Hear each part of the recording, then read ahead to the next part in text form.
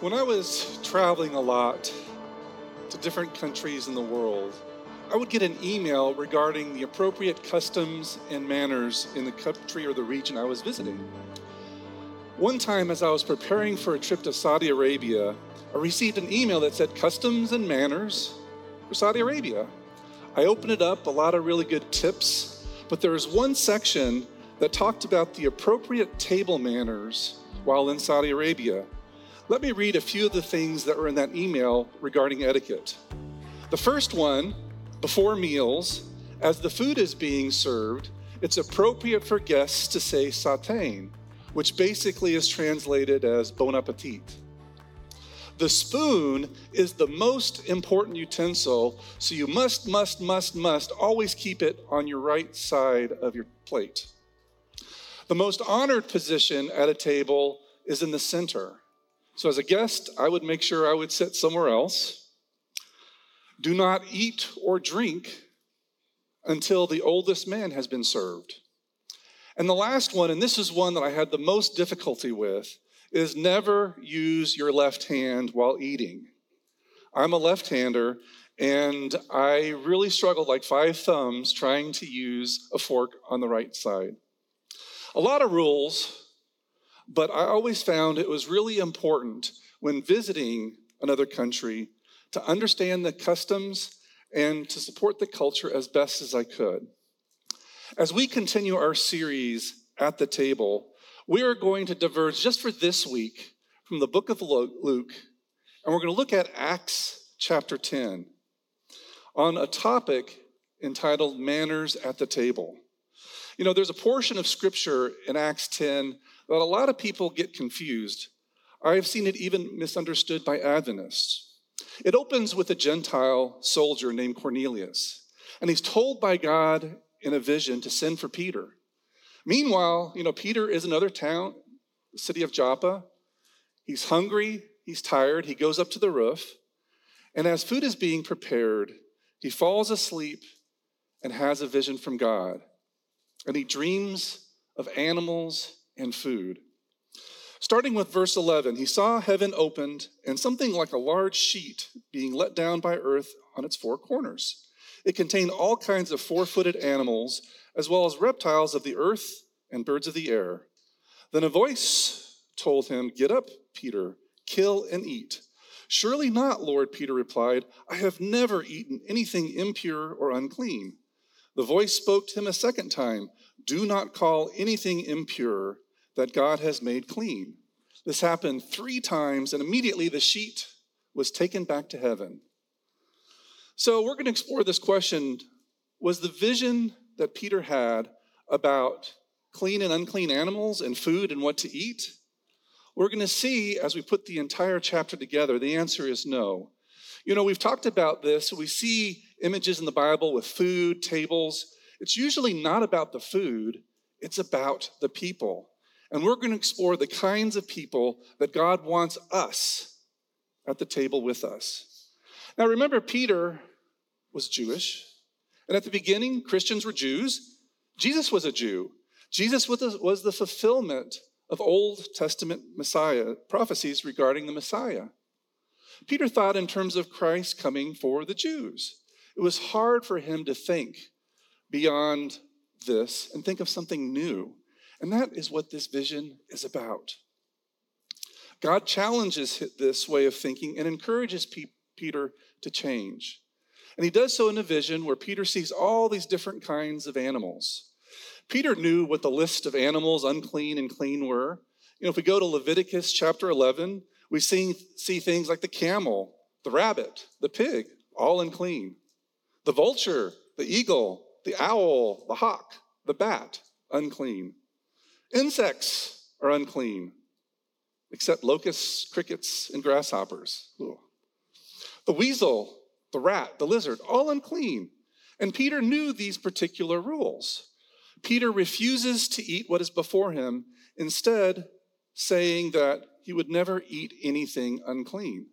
And then the Almighty reminds him that God makes the rules and he's going to eat what's on his plate. In his vision, Peter is told, don't call anything unclean that God has made clean. In the same way that Peter tried to reject certain types of foods in his vision, Peter, and dare I say all of us, do we often reject certain types of people?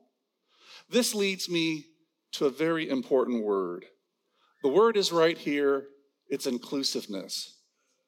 What does that word mean to you? Have you thought about this? If I were to open up Webster's dictionary, it would say the quality of including many different types of people and treating them all fairly and equally. But I'll add to that definition today. This is not just an important word for us. I'm going to say that it is an essential part of who we are as Christians. In this year, the year 2022, it is one of the most important words for us as a Christian in this era in history, and I would say anyone living in the United States of America right now. We are living in an age, especially in this country, that this thing called Christian nationalism is shaping our country, our churches, and our definitions of what Christianity it is. It is one of the most dangerous things that I have seen in my life. Christian nationalism sells itself as a cultural framework that idealizes and advocates a fusion of Christianity and American civic life. Christian nationalism contends that America has been and always should be Christian from top to bottom in our identity, our interpretation of history, values, symbols, even policies. But where I struggle with this is that the Christian and Christian nationalism is more about identity and exclusiveness than religion. Where is the inclusiveness? It also carries these assumptions around nativism, white supremacy, authoritarianism, and militarism. In reality, as I look at the table that God has prepared, it is the opposite of what I see with Christ in the Bible. We've seen the news. We've seen the recent events that are happening. Hard to even think about and talk about sometimes. We've seen the migrants sent to Martha's Vineyard. And I struggle with this. When we see a group that is so pro-life and treat other life as political pawns is disturbing to me. What we see is incompatible with the gospel. There is neither Jew nor Greek. There is neither slave nor free. There is neither male nor female, for you are all one in Christ Jesus. We who are strong have an obligation to bear with the failings of the weak, and not to please ourselves. Let each of us please his neighbor for his good and build him up. Let each of you look not only to his own interests, but also to the interests of others. This is my commandment, that you love one another as I have loved you. As I was working and praying over this message, I ran across this tweet from David Cassidy that kind of summarized my feelings as we were praying about this. The final miracle Jesus performed was healing the ear of a man wounded by a sword-wielding disciple trying to defend Jesus. Jesus still heals people wounded by deluded disciples who think that Jesus needs defending and people need to be attacked. Love one another. So we're seeing all these things happening in the news, and all these emotions are filling up in all of us, one way or the other. And we think, well, it's happening on the news. It's happening everywhere. Just a couple of years ago, I was teaching a Sabbath school class. And we were talking a lot about some things, and we were discussing something that Canada did a few years ago with the Syrian refugee crisis. And what they did is they established a program called the Group of Five. And what the Group of Five is 5 nationalists, Canadian citizens, form together, and a Group of 5 adopts a refugee family in Syria. And that paves the way to ultimately leading to immigration. And so as we're talking about this, and there's all these pictures that you can see with this reunion in the airport, tears flowing. If you're to read faces, you see joy, relief, excitement, and then just kind of compare all the other things that we're seeing, I always ask myself, what would Jesus do? So I'm telling this story and kind of looking at what Canada is doing is just one example. And after I was done, I had someone pull me aside and tell me how delusional I was. And I'll kind of paraphrase it, but basically how dumb I was. How many times do we make distinctions about the people God wants to let into our lives? So as we continue on with Peter in verse 17, while Peter was wondering about the meaning of the vision, the men sent by Cornelius found out where Simon's house was and stopped at the gate. They called out, asking if Simon, who is known as Peter, was staying there. While Peter was still thinking about the vision, the Spirit said to him, Simon, 3 men are looking for you. So get up and go downstairs. Do not hesitate to go with them, for I have sent them. Peter went down and said to the men, I am the one you're looking for. Why have you come? So Peter is up on the roof trying to figure out and understand this vision when he receives this invitation to visit a Gentile named Cornelius. And now he begins to understand. The light bulb is coming on.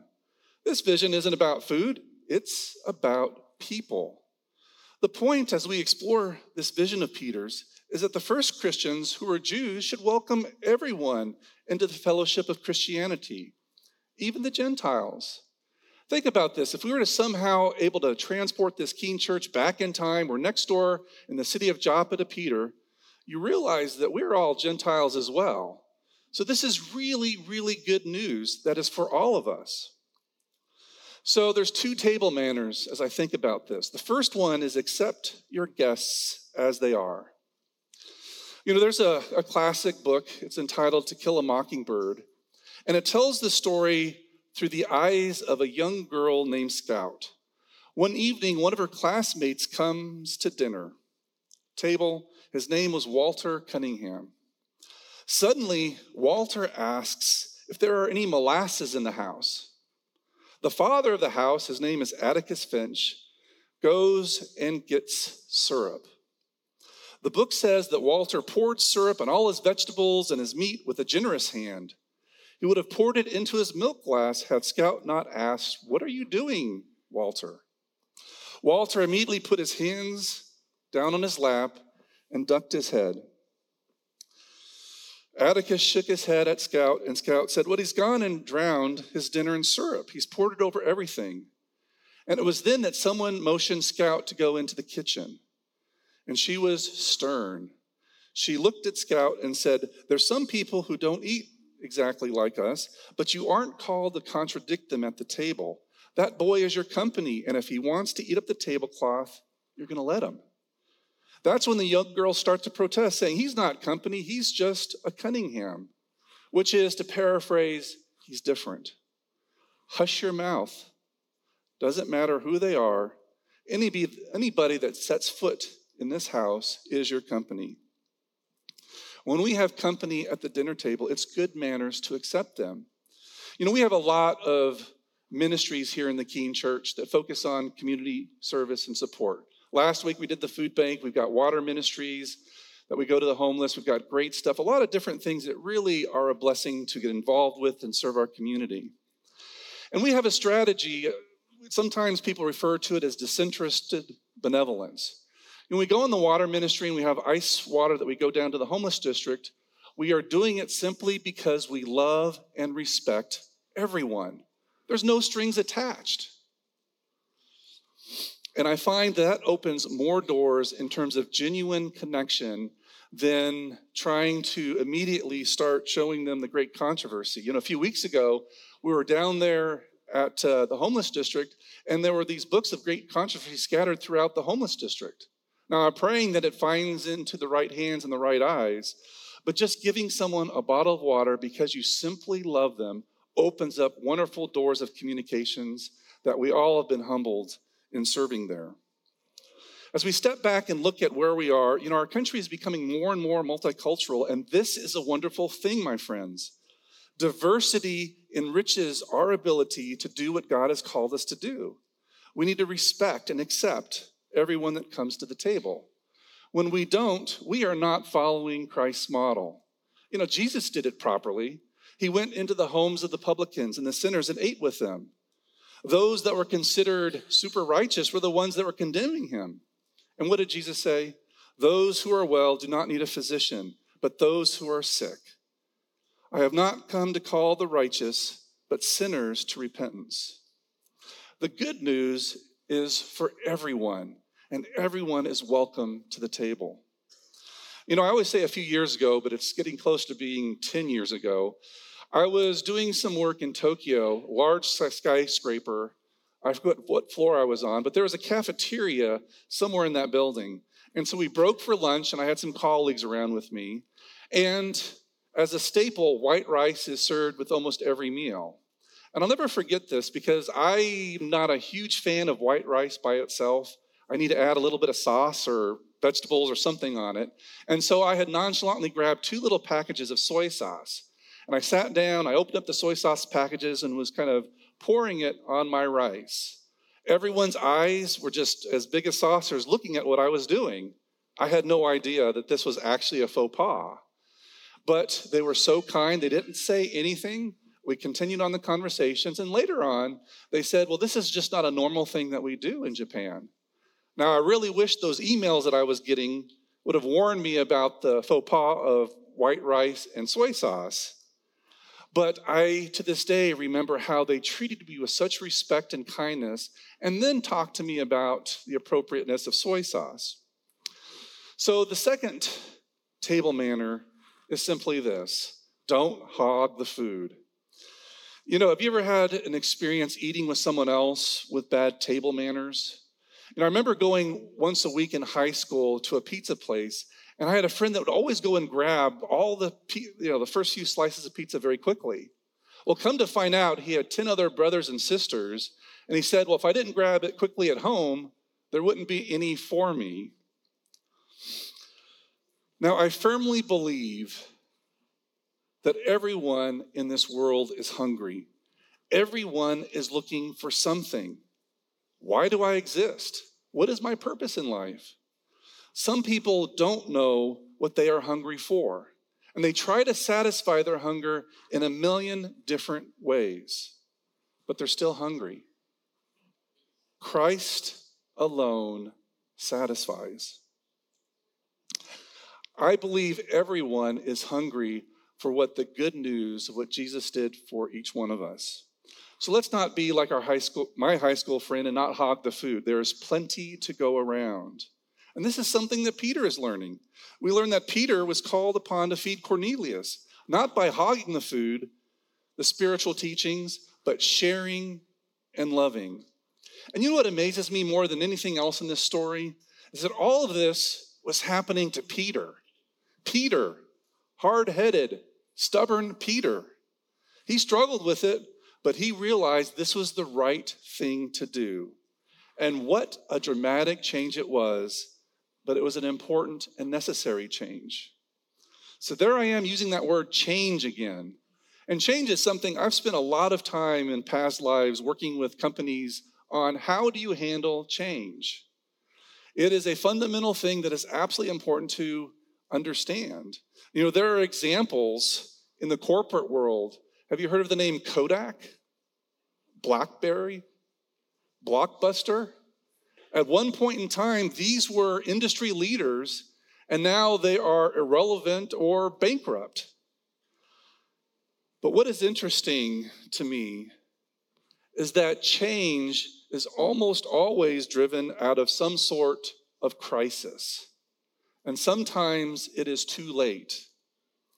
So as we think about change is important for us as a church, as a community, and a body of believers to embrace.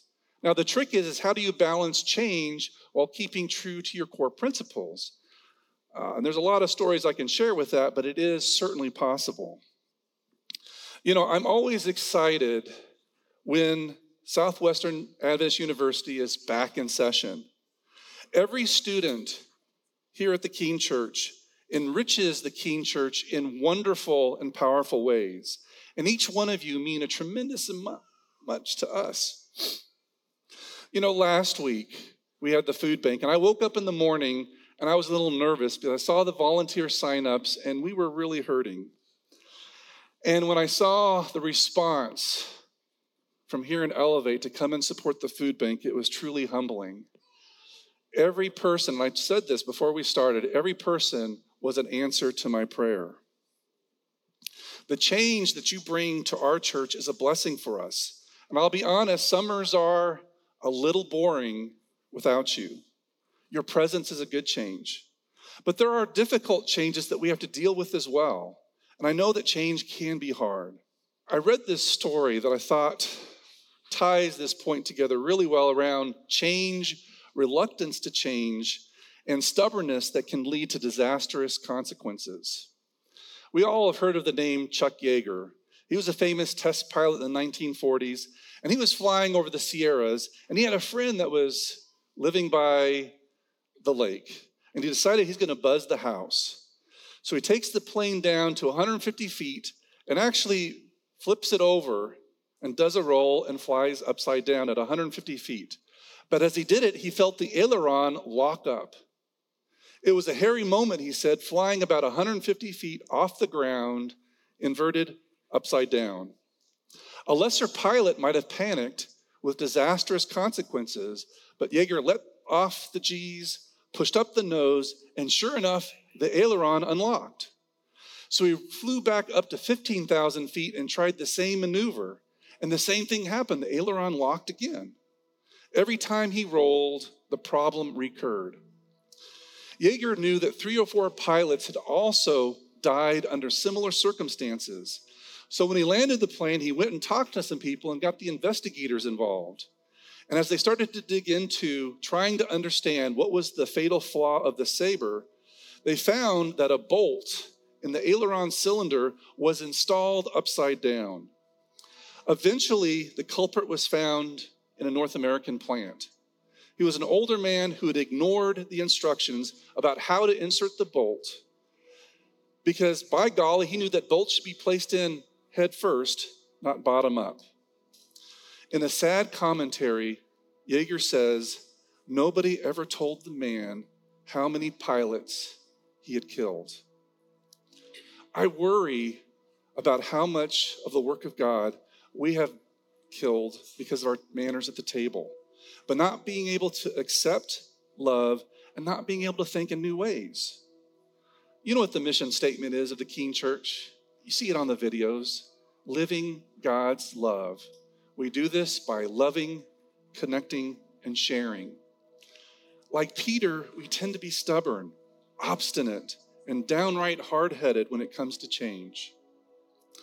But we can and we will break this mold. We, like Peter, can change and embrace change and accept all the people that God brings to our life and to our table. We can welcome them to the table where there is room for everyone. And as Elevate says, there's always room for one more.